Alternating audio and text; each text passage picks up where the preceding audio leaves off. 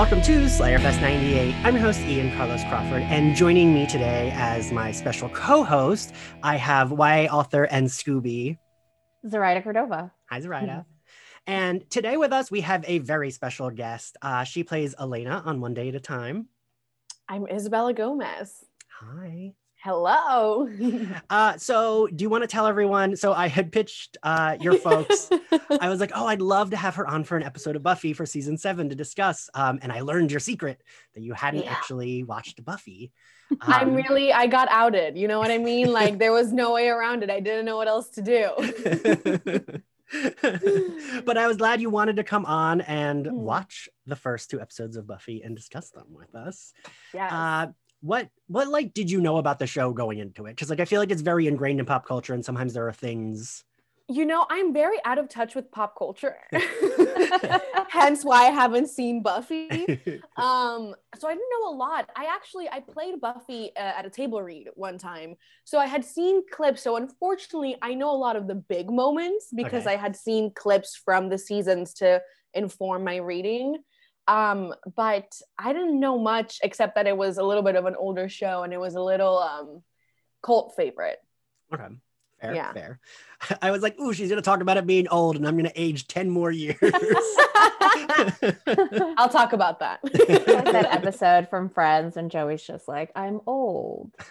I also haven't seen Friends. So that's going to be me and you, Zoraida, the whole time during this recording. Yeah. 84 years ago. Well, I mean, I think it's so amazing that you're getting to watch this. My little cousins all watched it with me.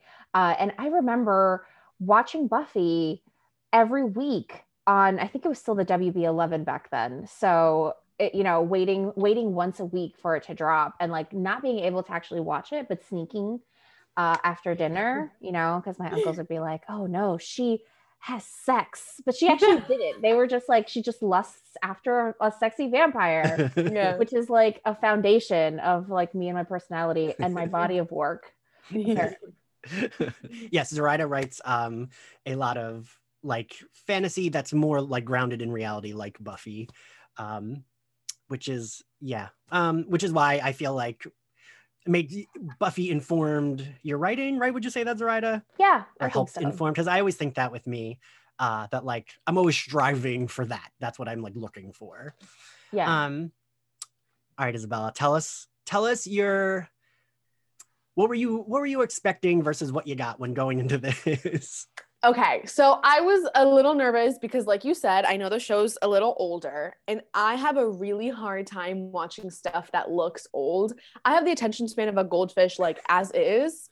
And I get a lot of crap for this. I am not a scripted TV kind of person. I am a reality show kind of girl through and through.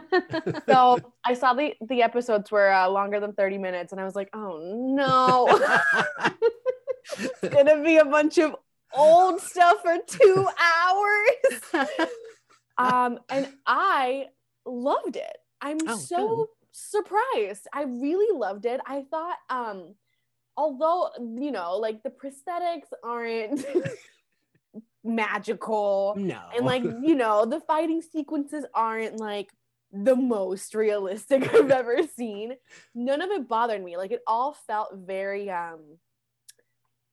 in line with the tone. It felt like they were self-aware of what they were doing and I bought all the characters. Like I liked them. I thought they were fun. It made sense. It seemed like everybody was really self-aware of what they were making and they weren't like in this whole other universe where they took it too seriously in a weird way where you're like, oh no, this is uncomfortable.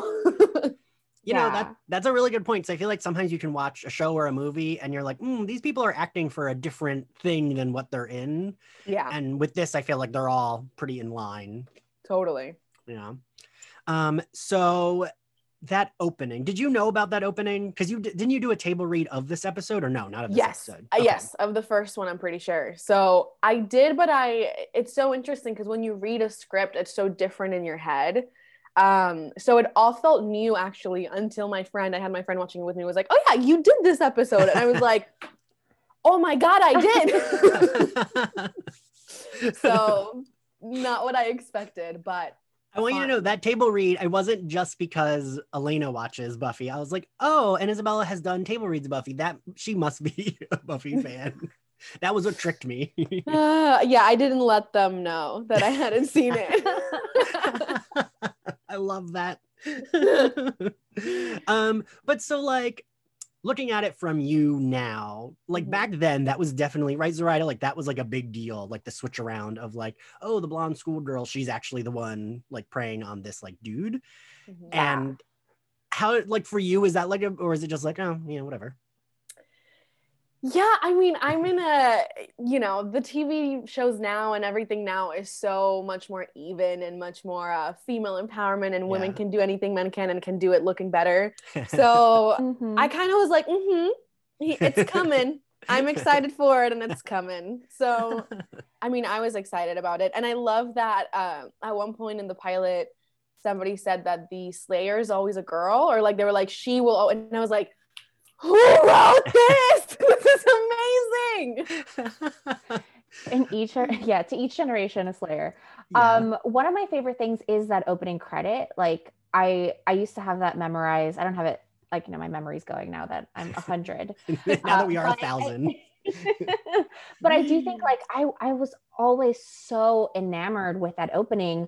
My confession is I used to think that Joss Whedon was a girl because his name is Joss. So I would see, and I didn't, I didn't at that back in like the 90s or early 2000s, I didn't think like, oh, let me Google this person, let me Right. find out all their information. Mhm. So I just for years I was just like, yeah, Joss Whedon, she's my favorite director and creator of Buffy. And then I was surprised, and I've been in love with Buffy and the concept of Buffy my whole life because of that very reason. Like, right, he wanted to create a young girl that you would underestimate and give her all the power. And so that now we just have girls with power. We don't we I mean we still underestimate women, like let's be real. But it's I think it's more expected that she will have like a magical destiny or be powerful. Whereas back then it was just like, ooh, plot twist. Yeah. Especially because she's so freaking cute with those like So big little. eyes. She just looks little and chill. She's like, no, I'm the Slayer. I'm like, yes, you are, queen. Go off. Young Sarah Michelle Gellar is just the cutest. Like she's like adorable. Oh my god, I'm obsessed with her.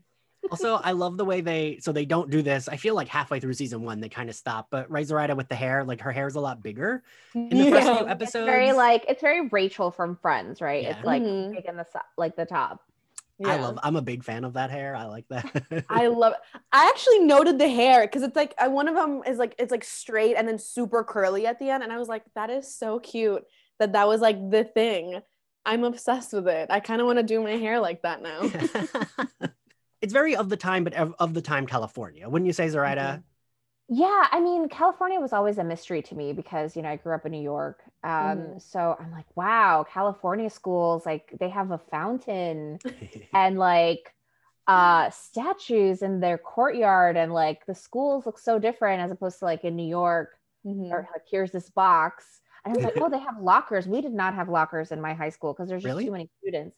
Yeah, just too many students. Like my all of my classes had like between 700 to 1,000 students. Yeah. So there's no way that you could have enough lockers to have everybody and then change them every year. No way. Yeah. Yeah. So I was that was like my introduction to like American schools and things like that. I mean, that library though, I was like, what kind of school are we at? This is gorgeous. Why does this look like a museum? Yeah, I don't think many high schools have libraries that fancy. No.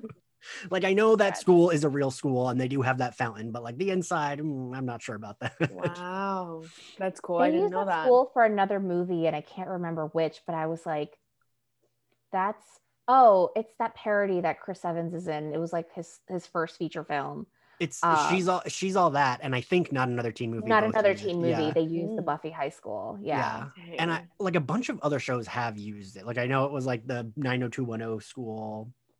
Of course, because it all looks super fancy. They're like, let's get the one school that doesn't look like actual schools and let's put them in there. Yeah. Okay. And as a Zoraida, have you been there to that? Have you visited California?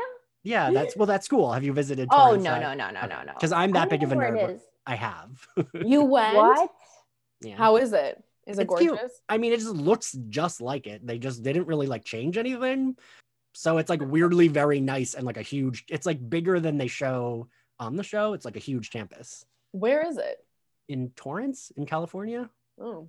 Oh. Okay. It's like, I want to say, so when I've gone to LA, I think it's like a 40-minute drive from LA. Okay. Yeah. All right. Maybe when I go to LA during my like gap year from New York next year, I'll convince somebody to drive me. Yes. You should definitely go. And also I love that you're taking a gap year from New York. Yeah. That's my favorite thing I've ever heard. I'm like, I've lived here my whole life. Let me just not. Yeah. Let's see what's out there. Let's see. Isabel, are you from California? No. No. I was born in Medellin in Colombia. Okay. I was there till I was around 10, and then I moved to Florida, to Orlando, Florida, and I lived there for 7 years, and then I moved to LA, I think 5-ish years ago. Okay. So wait, did you move? That would have been when One Day at a Time was just starting, right? Did you move like right before getting 6 months before, yeah. Nice. Did you move because of it, or you got it like 6 months after moving? I got it 6 months after moving, yeah. That's which amazing. It's crazy. It's literally insane and unheard of, and I realize I'm very spoiled. Side note, this has nothing to do with Buffy, but you are from the same city as Maluma. I am. Yeah. Yeah. I just have a small obsession. My family in Ecuador is just like, why? Like we love Maluma, but like you love Maluma. And I'm like, yeah, I know. He's beautiful. He's a gorgeous guy. He really is. Yeah. Isabella, does that mean your Spanish is also way better than mine because you're fluent? I don't know if way better than yours, but it is my first language. Yeah. My grandma would always speak it to me, and my mom doesn't because my dad is everything white. So my Spanish is like, I understand it. Like the other day, a coworker said something to me in Spanish, and I was like, ooh, that first word you used, I don't know that first word. Where's your grandma from? My mom was born in Puerto Rico, so my mom's side is all from Puerto Rico, but we didn't gosh. We grew up speaking it because my grandma always babysat us and she always taught it to us, but you know. Puerto Rican slang is also so hard to understand. Like I grew up in Orlando, so it's like we called it Little Puerto Rico, and they talk so fast. I mean, I talk so fast, and they like this slang. I'm like, I don't know what this word is. What are you saying? So I think like growing up in New York, like I think like I've attuned my ear because I didn't know any other Ecuadorians. Like the only Ecuadorians that I knew were my family, and everyone else was like Colombian or Mexican or mostly Puerto Rican and Dominican, and like. I can understand everyone. The people I can't understand are like Argentinians and Uruguayans because I'm just like, oh no, it's like a different language. Yeah. But I mean, everyone sounds beautiful. I love all of like the Latin accents. I think they're all fantastic. So it's just amazing. I think language is so beautiful. Me too. Spanish is also my first language, and sometimes I did my first interview in Spanish with like a library in Ecuador, and I was like, oh my God, I sound like an idiot because like it's my first language, but it's like if you don't practice it enough, like you can forget it, right? Totally. You can forget it, and also you start learning terminology in English. Like I'm fluent in Spanish, but talking about the industry in Spanish is really hard because I don't have those words in Spanish. Like I left there when I was in 3rd grade, so I always joke that I have like a 3rd grade vocabulary because I'm like I don't know what word that is. I can repeat all of the telenovela language and that's it. Like I will tell you I think I might have told you this before, Zoraida. So when I lived in New York, I worked at the Museum of Sex. Nice. And I was one of the few people who actually spoke Spanish. And it was like mostly tourists that came in there. So it was a lot of people speaking other languages. And there was like you know, I mean, interacting at work, I could do the Spanish, like saying, "Oh, you enter here, you know, coat check is downstairs." That's like easy shit. But my crowning achievement was I sold Kegel weights to a woman who did not speak English. She was like only speaking to me in Spanish, and I was like, I can't believe I'm doing this. Oh my god! And she bought them. I'm impressed by that. I am impressed by Things we that. do under duress. Language perseveres. Yeah, it was just like Yes. suddenly it was happening, and I was like, I can't believe. And she was like, "Oh, thank you so much," and like bought them, and it was all in Spanish, and I couldn't believe I did it. You're like, hell yeah. I need to stop underestimating myself. But okay, so before seeing this, had Buffy. you seen the movie at all of Buffy? No, and I just found out that there was a movie yesterday. Really? I didn't know. And why was it not Sarah Michelle Gellar? Like, I don't understand. Right, Zoraida, correct me, but I think like Joss didn't have much control over the movie. It was kind of like he wrote the No. script and then like they edited Okay. it and they like kind of just did whatever with it. The show apparently was more in line with what he wanted. The movie is not that good. Oh, Isn't okay. great. No. Okay. There is no Angel, first of all, in the movie, so big bummer. But you know, there is Luke Perry is in it, and he was great. And it is Buffy's backstory, right? All you like Okay. everything he says in those first two episodes, like, did you really burn down a school? Like everything that happened in that movie is the reason why she had to move to Sunnydale. Okay. Yeah. It So just I all like you got. that. And they didn't do it well. That's a bummer. yeah, the movie's like it's the only thing that's different is like super cheesy. yeah, it's very Okay. of the time. I think it came out like 4 years before the show actually aired. And I do think in the movie she actually was a senior, but they, you know, just retcon it to be like she's a freshman, And so also they can the have actress like looked a lot like it was like in like back then when all the actors looked 30, but they were supposed to be playing teenagers. Yeah. and I hate that. yeah. As someone with a perpetual baby face, I'm like, when am I gonna get to ever work as an actual teenager in this town? Yeah, so we get her going to school. Her principal's very Yeah. What were your first impressions of the characters that we met? So we meet Giles, Cordelia, Willow, and Xander. What did you think of them? I literally have them pulled up because I'm the worst with names. Willow's my favorite. Yay! I think she's adorable, and that character, and especially the way that she's playing her, could have so easily been too much or like been like, oh my god, okay, come on. But she's so grounded in truth, and her eyes are always so wide and genuinely confused that, oh my god, I love her. I love her innocence. I'm really hoping that eventually we have an arc where she turns into a badass warrior princess. Do you want spoilers? No, Okay. I don't, because I think I'm gonna watch it now. Okay. I really liked it. I Good. really did. But I'm obsessed with her.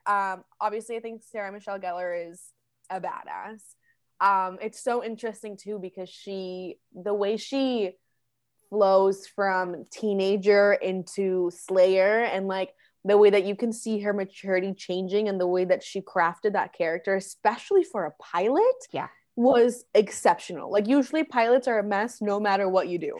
So I loved her. And then Angel, he's the one that just like appears a couple times, right? Like we don't hear a lot about him yet. Yeah. And at the end he's like, I'll be damned, she did it, or whatever. Yeah. I don't really have thoughts on him yet, except he's gorgeous. Yes. Is that the vampire she ends up is. wanting to? That is Okay. That's a little bit of a spoiler, but not really, because you learned that he's a vampire in like 2 episodes. And also Oh, like that's they're together in all the posters anyway, like the seasons posters, like when they're all super It's also, dramatic. you can tell, like she's like, he's gorgeous, but I'm annoyed. I'm like, that's every relationship. Like that's just a relationship. I don't know what you mean by that. And then Xander, which one is Xander? He's a dorky guy. Oh. Yeah. I mean, I don't know. I feel like all the men looked kind of the same to me. Yeah. Oh, here's a hot take, and let me know if I was wrong. But was there a little bit of like inappropriateness going on with the librarian and Willow? No, no. Oh my God. Because at one point, you know, when she's like looking up stuff on the computer and he like leans in next to her, I was like, what is happening? Hashtag me too. Isn't this girl supposed to be like 16? I was so thrown, and my friend was with me, and I was like, do they hook up? Like, I don't understand. Absolutely Okay. not. I can say that so as glad. a spoiler. Even as a 12-year-old, I had a crush on Giles the librarian because I'm Really crazy. Giles is just so he's like a handsome old man in my opinion. Even though now we're like way close to his age. Now we're and he was just always like, I think I just have daddy issues. So maybe that was it. But I was like, oh, is Giles supposed to, like, even in the books, like there were these novelizations of Buffy the Vampire Slayer that I used to get from the library. They would be like, cute in that dad way, that dad sort of way is that's how they would describe him in the books. Okay. But no, Giles has his own journey. It does not involve any underage girl. I'm so glad. You know what though? I'm a huge true crime junkie. And in all of the like old, you know, murder stories, that's the guy who would end up murdering someone. That's fair. So I was just already hesitant. Like, and at the beginning when he was like, I didn't think, so he's a good guy. Yes. I really thought he was a bad guy. Yeah. Okay. I'm They do. glad. That was one of my questions I wrote. Like, how did you feel? Just they do introduce him like so mysterious. It's like if you don't know, it's like he could be secretly. I thought he was a bad guy. Yeah. He's just a sure. stodgy British man who's, you know, he's going to be Buffy's watcher. So he ends up being maybe the only not toxic male on the show, right, Zoraida? I think so. I hear that. Yeah, I'm 100% sure. Yeah, I'm like trying to think of another, and I'm like, nope. No. Teenagers and us romanticizing freaking toxic relationships. It's fine. I am 37 and still same. So I mean, I'm not a teenager, and I'm like, yes. I recently watched The Notebook with somebody that had never seen it, and they were like, "This is abuse. Like, this is a toxic." And I was like, "Shh, you have to like suspension of disbelief. Hold on." You're like, no, it'll be cute. I promise. Yeah. Just if you're a bird, I'm a bird. I don't know. I know so many of those. It's like this person's actually a piece of shit, but but I feel like it was, yeah. I mean, Zoraida, right? Get to Spike, and then Spike is a character later that we will. I think I saw clips from his stuff. Spike season 2. Oh my god, it's so good. I mean, teenagers. That's how they are. Am I right? The first 3 seasons of Buffy are so tightly plotted, so incredible. And I still rewatch those 3. Whereas like the others, I watched certain episodes of them. You know, I still really, I there's still a lot that I love, but the first 3 seasons is just like my favorite characters are all in the same place. How many seasons are there? 7. You know what I thought was really interesting? I thought the first 2 episodes shot and showed like a series finale. I was so confused. I was like, wait, did I click the right episode? Because it's all leading up to the big thing and like seems like the climax. And I was like, this is a really, like, I wonder where they're going to take it next. That's fair. But they're going to take it for 7 more seasons. So I think they have it figured out. Because actually that was what I had pitched your folks. I was like, ooh, she should come on for a season 7 episode. And then I was like, ooh, that she might be a little lost coming into season 7. Probably. So what did you think of Cordelia? Is that the hot girl? The hot mean girl, yeah. Yeah. She looked 30. Which was interesting because everybody else looked kind of their right age and she didn't. And I was like, what's happening? I mean, give me the spoiler. Does she eventually become a good girl? Yeah. Okay. But like, that's what I thought. But like, is the right explain you kind of. Okay, so she like torments Willow, and this is like obviously like back, you know, we need a mean girl at this point in time. I think we still like people still write that same character, but Cordelia's like they're like rich, super privileged, and she somehow becomes folded into the Scooby Gang, like into Buffy and her crew. And she sort of gets herself into mix-ups like with vampires. And then when they graduate, she leaves. She goes off into the spinoff. And in the spinoff is when she learns to be a better person. But I also don't like the trope of like, you have to take away rich people's money in order to make them better people. Fair. But but she does, like, you see Cordelia's heart in those first 2 seasons, and like sort of having a soft spot for this group that is like really trying to save the world. Yeah. And she like helps and stuff. Did you watch Schitt's Creek at all, Isabella? I watched a few episodes. I feel like, oh my God, I'm really outing myself here. I have not seen Schitt's Creek at all. I've seen a few episodes. Unpopular opinion, I wasn't obsessed, but I know some people say like you have to get through the first like 5 or 6 and then it hooks you in. See, I think I got through 3 or 4. Yeah, I usually give things like 3 episodes before I call it quits. Yes, I will say I had watched season 1 of Schitt's Creek. I think it was like when Netflix had the first 2 seasons and everyone was talking about it, and I was like, yeah, okay, that was fine. And then I didn't revisit it until Netflix had like 4 seasons, and I had like so many friends being like, no, like really, if you go back, you will like start with season 2 again, like, or start with season 1. And I put season 1 on since I'd already watched it like as a casual, like, oh, I'm doing something at my computer, let me have it on my TV. And then once season 2 got in, I was like, oh wait, I do like this a lot more. And then season 3, I was like, oh, I am obsessed with this. That's when I like, and it's only like half-hour episodes, so it's like very easy. It is very quick. It is quick. And I'm obsessed with Dan Levy. Like, I think he's just the coolest person ever. And he seems like a really good person, right? Yes.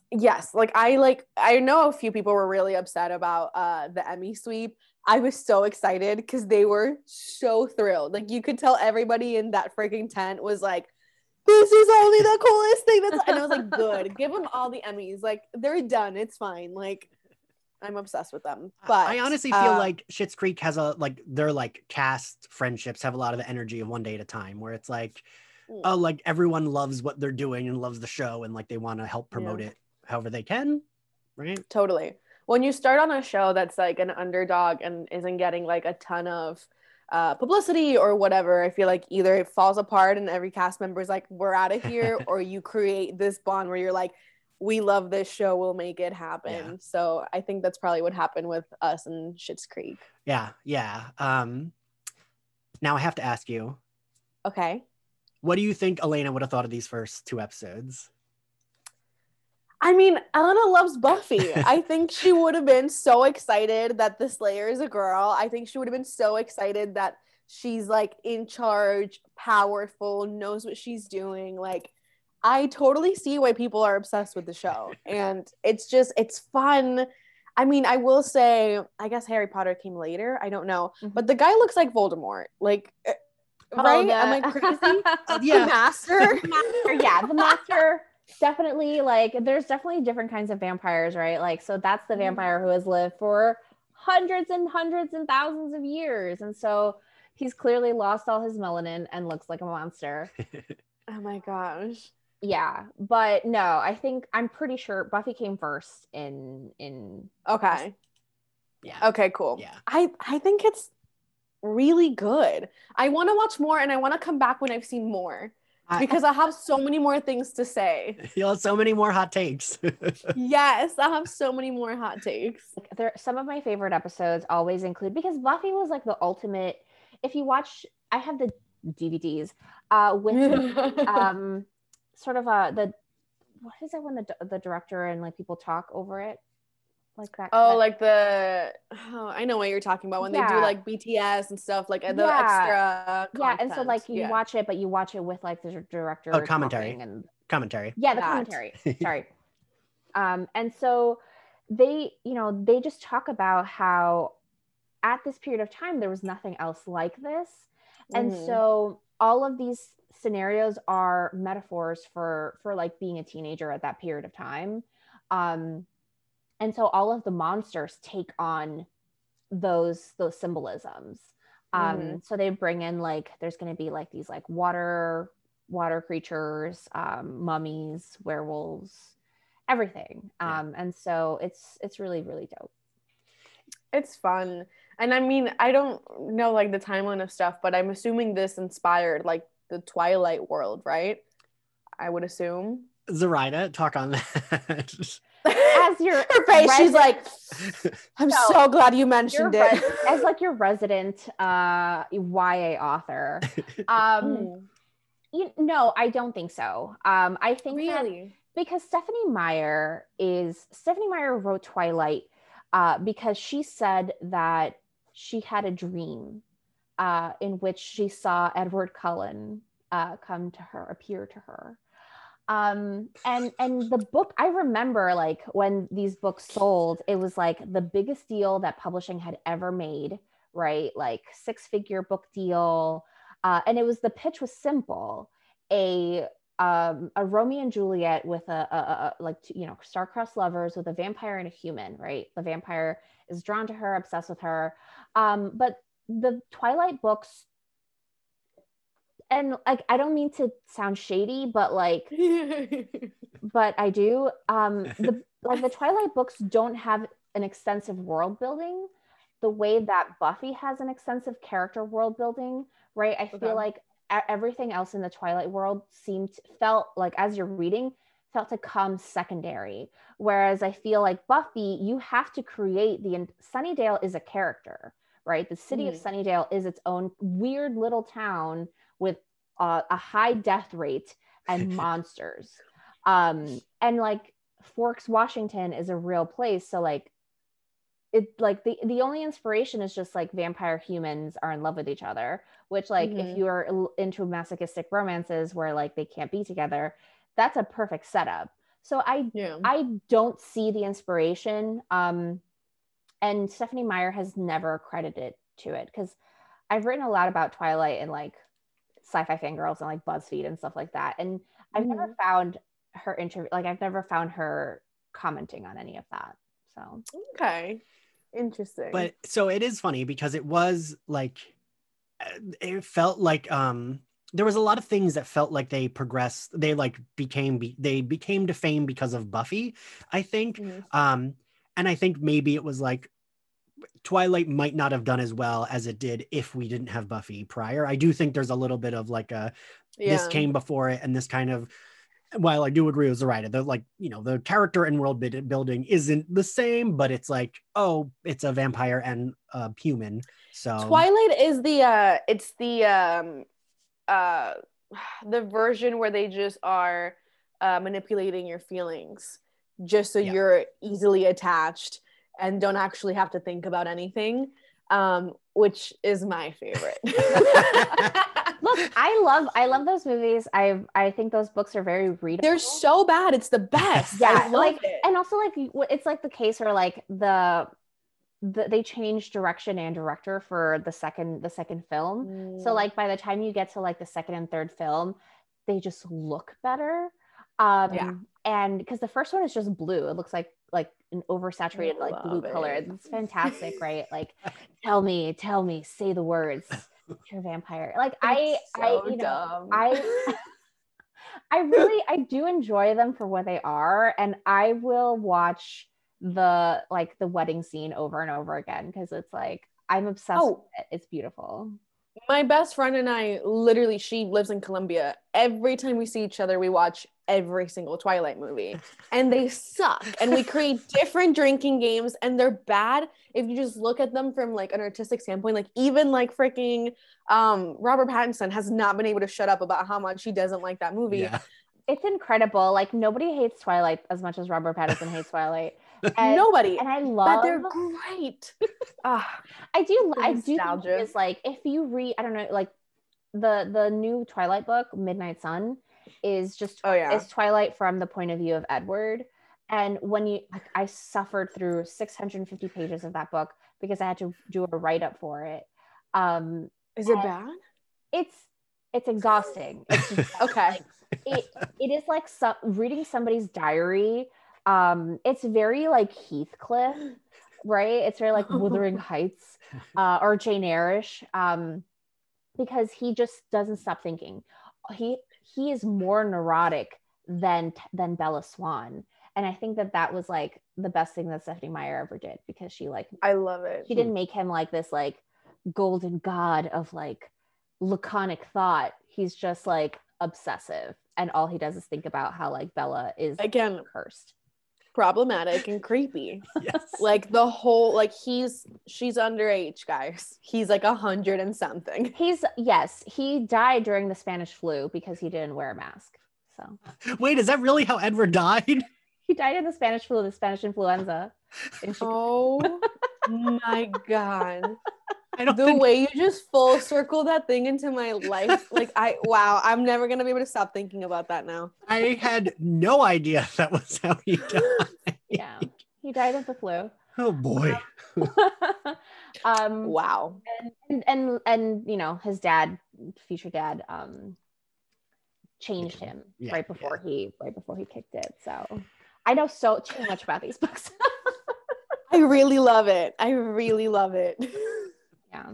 So I will credit Buffy. Like, one thing that Buffy changed in pop culture for other books, specifically books, is the humor, right? And like people used to call it like the Whedon-esque humor, which is like you have this super serious TV show, it's all supernatural and all this stuff is happening, and then but you have to tell a joke, right? That was one of Joss Whedon's things, which was have all the darkness that you want, but for God's sakes, tell a joke. And Buffy takes that to heart. And a lot of the books that came out in like the late in the 2000s, like Shadow Shaper by Cassandra Clare, which was a TV show and a movie, both of those have that sort of like clippy, like sarcastic, everyone's a Xander, and there's like, you know, so that has changed, I think, the way that paranormal teen shows are made. I like it a lot. I think it makes it so much more real and accessible and grounded in like truth, which, like, I mean, going back to Twilight, one of my favorite characters was Anna Kendrick, because she was the only one that seemed like was like, what's happening? What, guys, why is everybody taking this so seriously? And that's what I love about Buffy too, is like the way she's like plays with the vampires and the way she teases them and is just like has fun with the fact that she's doing this thing, instead of being like, I'm the Slayer and I come here to slay.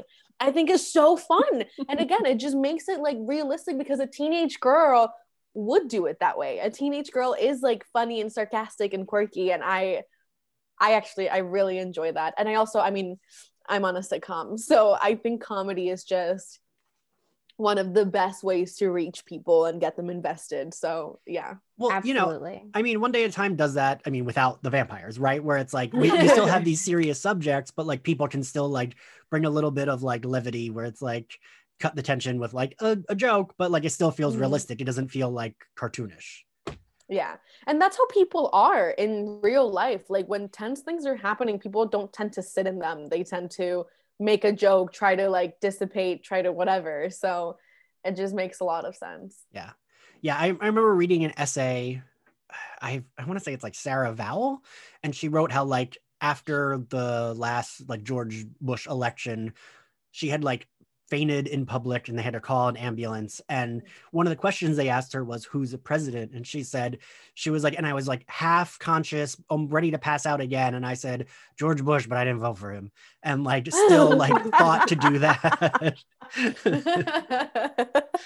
And I always think of that because like, right, that's real. Like you're still like, you're trying to like make it not feel so intense.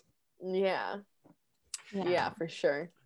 Okay, so we get the be continued. So the be continued on this is a be continued that would never happen in another episode, because it's just like, oh, a vampire's attacking her. I mean, right, Zoraida, like that's definitely like the first episode. We build the stakes moving forward. So the show, it makes the villain small. Like even the master the guy that looks like Voldemort, even he feels like small potatoes compared to any other villain she faces after season one. He's the villain of the first season. We get a new like big bad every season. Yeah. And yeah, right, Zoraida, they kind of build every season. They do. Bad. They get more insurmountable. And and I think that that's one of the best things about the show is like, I can't think of a lot of Supernatural does this. I love Supernatural. I'm garbage for those boys.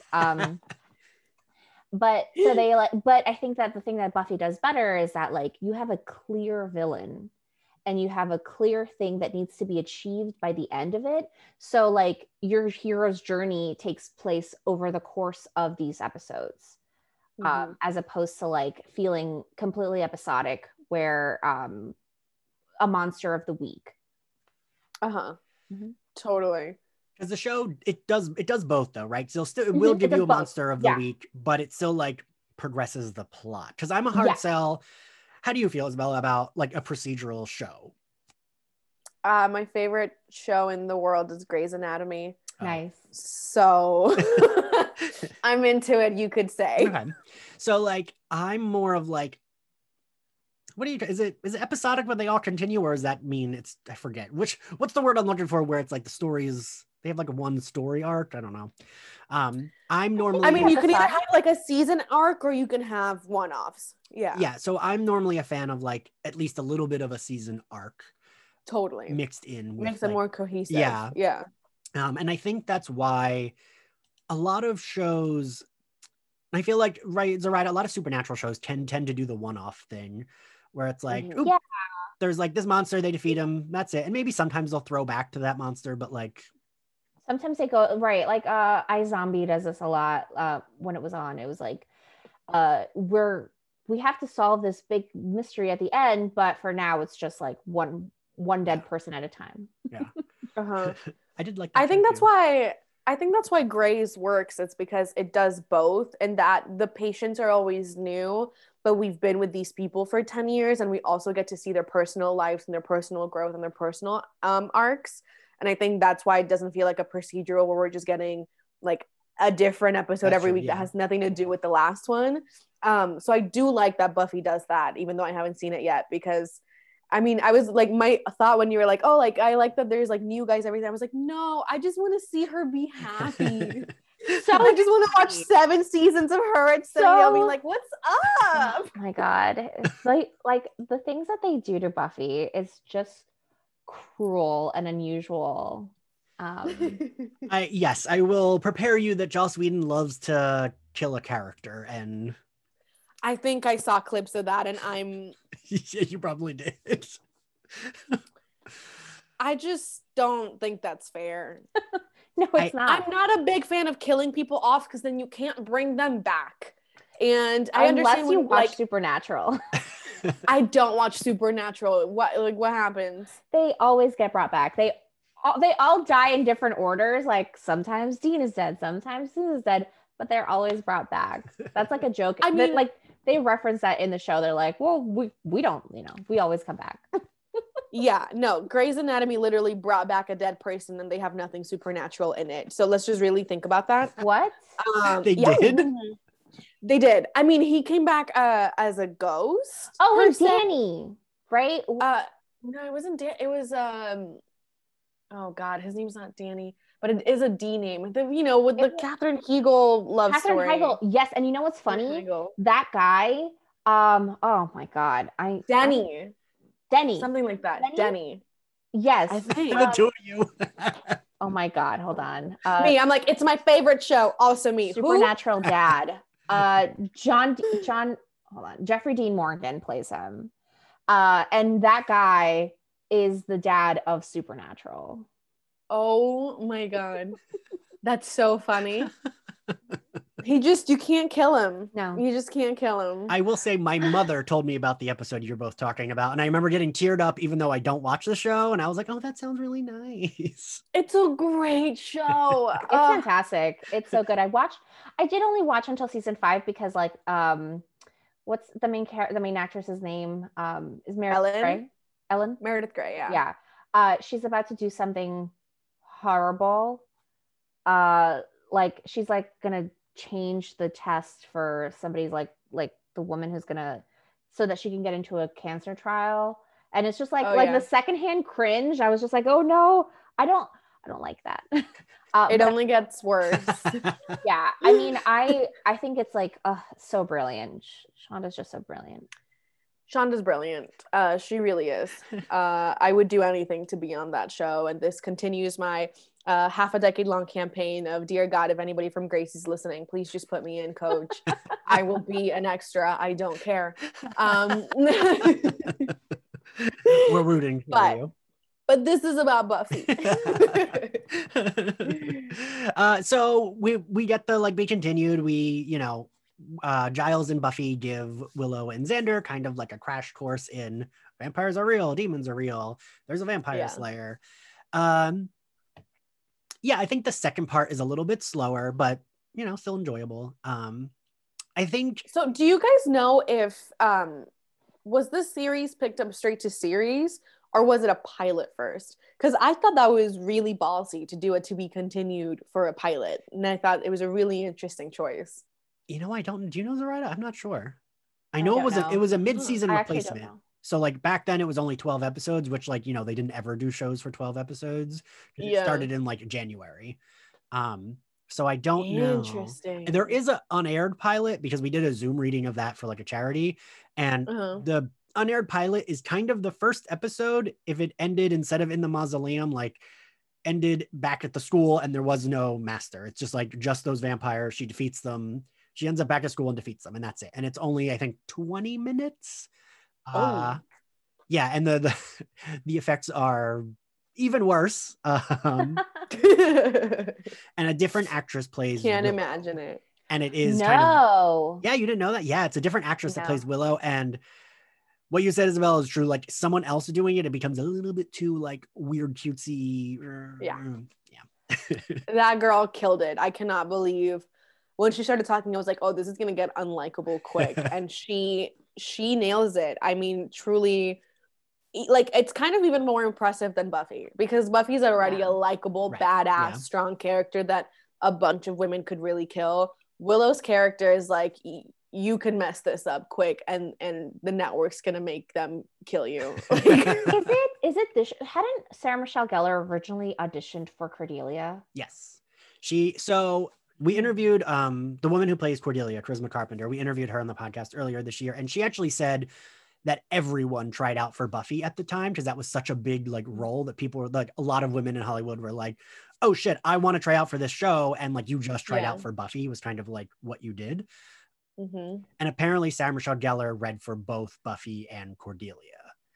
And Charisma had only read for Buffy, but then they had her come back for Cordelia and they liked her. It's one of my acting teachers actually has a Buffy story, which is actually the opposite. What's really interesting. Maybe who knows how the town was divided, right. But she got the script and she was like, this sounds so dumb. And like, it's not gonna go anywhere. Like, what are these monsters? This isn't gonna go to series. Like, this isn't gonna go long. So she just kind of like phoned it in, and then it turned out to be Buffy the Vampire Slayer. Yes, and that's like decades.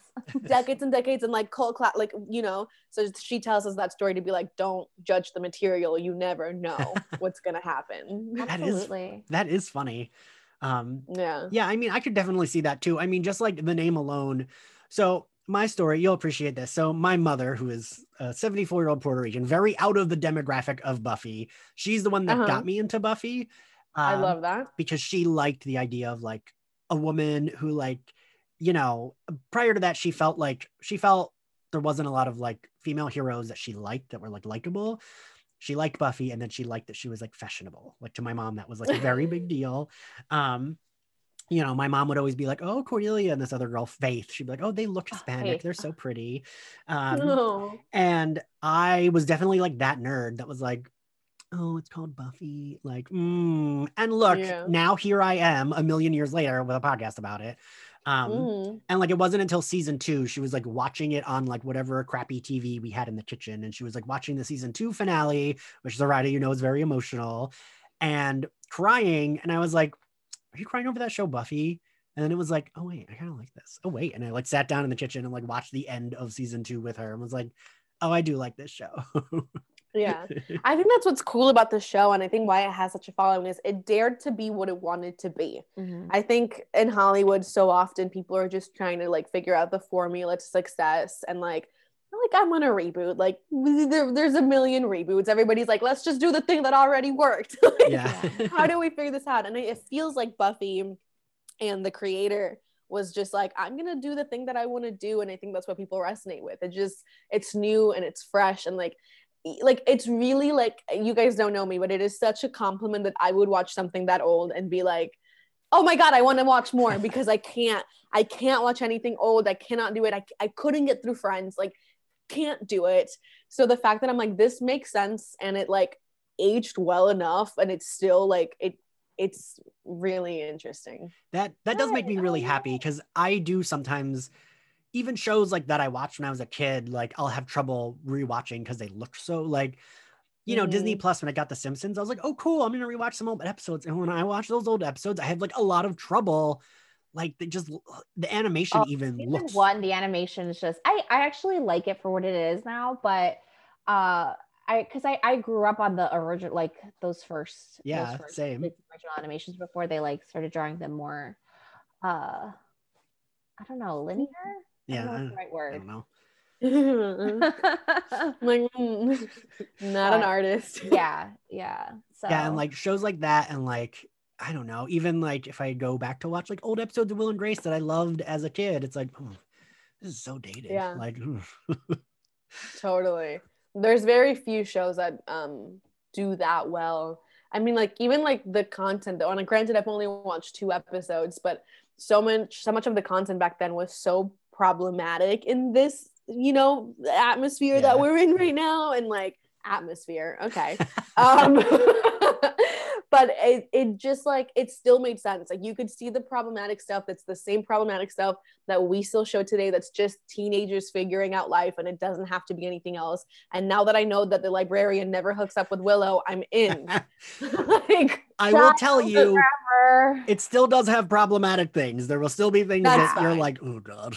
I love The Notebook. Like, it's fine. Oh my god. So I'm definitely, if you do keep up, I want you to let us know, because I would love to have you back if like you finish season 1 or something. Yes. Okay, well now I want to get to season 2 finale, because I love me a good cry. I really do. Oh my god. I'm like still traumatized 20 years, like however many years later, 15 years later. A lot of the finales have like a good cry moment, but season 2 has a really good cry moment. Is it anything like, if you watched Grey's, when O'Malley, when we figure out what happened to O'Malley? Sort of. But like that kind of intent. Like, I remember when that happened. Do you watch Grey's Anatomy at all? I don't know.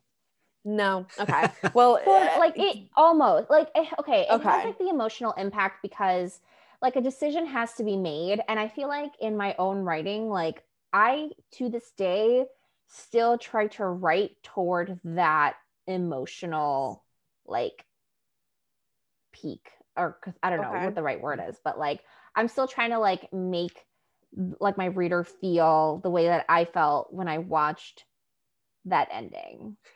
Okay. Zoraida, I'm excited. Miserable. I love that, like miserable. Yeah. I love that, like I mean, because I'm not published, but like that's also what I do. So it makes me feel better that like a friend of mine who's a well-published author also strives for like the Buffy feeling with their writing.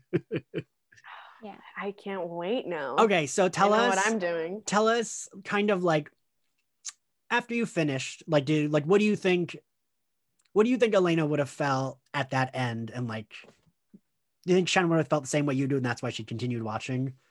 Yeah, I think Elena and I are really similar people. And the longer I play her, the more I become her, which is my favorite. I think she's the coolest person I've ever met. So I think she would be so excited about the prospect of badass women. I think she would really hope that all the men kind of take a backseat and shut up and follow directions.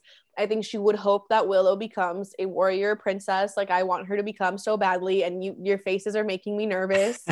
I think I know why, but I don't want to think about it. And I think she would want the mean girl to become part of the gang, because that's kind of the vibes you get. And truthfully, I didn't love that character. I mean, granted, this is a little bit of an older show, but I was like, this has been done so many times, like this character. Yeah. That I was like, why can't, let's just already we can tell that she's going to be part of the gang, because why is she always talking to them and at the same place as them? So let's just get her in there and start the freaking like resolution plot line. Yeah, but also like remember, like this is one of the like the origin shows with Act Trope. So like everything else has been like a derivative of like a Cordelia, right? Yeah. Which is so interesting. I think that's the trouble of watching it later. Yeah, I think that Elena would love. I think her favorite character would be Willow. I don't play her, but maybe. I mean, I really love Willow. I mean, maybe Buffy though, because Elena's a little basic in pop culture world, and Buffy is, you know, the namesake. She's the badass. So I think that's where it would go. Also, I'm reminded of how bad my Spanish is, by the way. The two of you say Elena and I say Elena, my sweet Elena. I often, when the show first aired, is it midway through season 1 of One Day at a Time that she gets hooked on Buffy, I think, right? Or towards the end? God, I don't know. All the seasons blend together, if I'm being honest. Very fair. But I remember when those episodes started, like whenever those episodes popped up, people started watching them. I kept getting tagged and people being like, oh my God, she reminds me of you, Ian.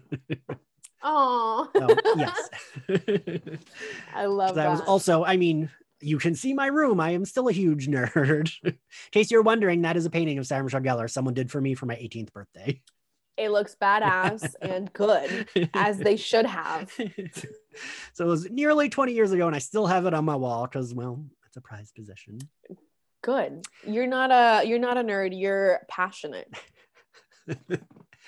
Doesn't Rita Moreno say that means nerd like at one point or something? I think. Listen, like I said, I'm kind of Elena. Fair. All right, so give us what your closing thoughts were. Like, what was your favorite scene, and kind of like where you would grade the episode? My favorite scene. I liked once they became a group. For a little bit, I thought that like she was gonna have to hide the fact that she was for like a long time, and I was like, this is gonna be exhausting. It feels like Hannah Montana, and I was like, I don't, you know, I was like, she's gonna be friends with them, and nobody's gonna know, and I don't know what my favorite was. I really liked after they all came out of the club or whatever, and like, well, first of all, what happened to the dead bodies? Because I thought that was so interesting. Like that dude killed a couple people, and like then there were no dead bodies on the stage, and you know after she's like Willow was like, what, like how did people aren't reacting, and Sarah Michelle Gellar was like, well, they never do. Like people try to justify what they saw. And I was like, cool, except their people die. So like, where are they? Also the fact that, which one was the guy that turned into a vampire that was originally in the friend Jesse. group? Jesse, like nobody talked about him dying, and I was like, I'm confused. Like nobody cares here. But I like the scene after where she's explaining. I started college this year, and I'm an intended psych major, and so the psychology behind people will try to rationalize and explain what happened because our brains can't comprehend that kind of stuff. I really liked, and I like that what was his name? The librarian was like, we're all screwed. I was like, yeah. There it is. That is a very iconic line that there will be a reference to later on in the series. Oh, I love it. I love it. It felt that way. Yeah. It definitely is. Like the Buffy one-liners are, I hope like keep it like in mind. They'll just like stay in your mind forever. Because like, good. So Cordelia's line of "What is your childhood trauma?" I feel like is a very iconic. What line. is your childhood trauma? The best. The way I laughed at that line, because I'm also like, okay, I was the therapist friend before I started psych. Like that was always me, and I am the girl that like people come to like, and I will sit you down like a crazy person and be like, let's really dive into this. And the fact that this girl said, what is your childhood trauma? Because anytime I need to learn a little bit of tact. My therapist is also trying to teach me that. But anytime my friends tell me like, you know, something like traumatic that happened in the past. I'm like, oh, your entire personality makes sense now. And I love the idea of this mean girl genuinely being like, what happened to you? How did you get here? How did you get, why are you this way? I also love that she thought it was literally, and the fact that she thought Buffy attacking her was amusing was my favorite. Like that, like that's what she wasn't my favorite character, but I thought it was so badass that instead of her being the mean girl that's like, no, and like playing victim, she was like, what is your damage? Like, why are you trying to kill me right now? Like, love it. You just kind of summed up Cordelia, right, Zoraida? Yeah. Yeah, like, absolutely. I'm obsessed. That's why you love her even before she does, which she does get into the fold, because it's like she handles everything that where it's like very like, I'm not pressed about this, I'm just annoyed. Like, I love it. I think like it's hilarious. It's like Buffy and her vampires and her slaying are an inconvenience to her social life. Yes. So that kind of character to me, I'm just like, wow, you're so aloof. Like you're literally that self-centered that like the world can be imploding and you're just like, you're in my light. It's also, and again, that's what makes it so fun is that these are still kids and you can still feel that, and it's in this story. And I think it just makes it so much more realistic. And I love that that's the case. Like even was it Xander, what was his name, that went to like help Buffy even though she told him not to, and he was like, well, it was either this or chem class. Like I love the idea that like above there's this world that they could just be in that's just regular and people are just worried about pop quizzes, and instead there's this other sideline story going on, but they still want to like dress cute and be popular in the midst of killing vampires. I really like that storyline. Absolutely. That really is everything I strive for in my writing. Like, I'm like, that's exactly how I want people to react, because I do feel like that writing is a type of writing that is like easy to get into and enjoy, right? And like consume. Yeah. It's also the kind of storyline that you can put yourself in. And I think that that's why the Anna Kendricks and Twilight are fun, and like those characters, because it's the into this world that most of us can't comprehend. Like if one of us fell in love with a sparkly human that was trying to kill, like we wouldn't like that. Right. We can't put, but it's the Anna Kendrick and like the Cornelia and the people that are like, what is happening? This is wild. That is like, oh, I could be that person. Yeah. And now this world makes sense. It's the placeholder for the reader or the watcher. Although Bella is the placeholder for the reader. Anyway, it's fine.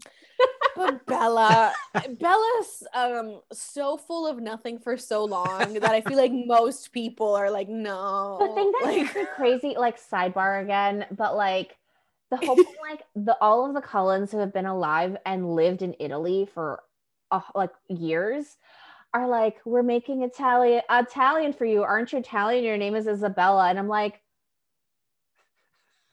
no, this isn't her. If her last name was Italian, then maybe you could be like, she's Italian. It doesn't. None of the movie makes sense, and it's why it's good. It's like, have you watched, you know, that YouTube channel? Oh my God, what is it called? It's like the pitch ones. He like does mocks of people pitching movies. Oh, no. No. Oh my God, I wish I remembered it right now. It's the same guy, and he does these sketches of him pitching movies to a studio head. And so he does like the Twilight movies and all these movies. You please look it up. One of his lines that he puts in every single one is like, oh, not a problem, barely an inconvenience. And his pitch of the Twilight movies is so hilarious because it points out like the studio exec keeps being like, wait, but that doesn't make sense, and the guy's like, but money, and the guy's like, you're right. It just none of it makes sense. I love that. And this is Twilight #1 fan. Like I went to every midnight premiere. Like I'm obsessed. I watch those movies all the time. They're my comfort movies, and they're awful. Wait, I have to tell you both this, which is not about Buffy, but Twilight again. So I will hands up, I do enjoy that first movie. I think it's ridiculous and not good, but I enjoy it. I love it. I again, like you said earlier, like it's like problematic and you realize it, but it's like, I want a man to like me so much he's following. It's like, no, I don't, but like maybe. Maybe. But so I remember I saw it with friends. The first year I was living in New York is when it came out, and went to the theater and saw it, and the woman behind me when they first kissed yelled "Ay, qué lindo" when they first kissed.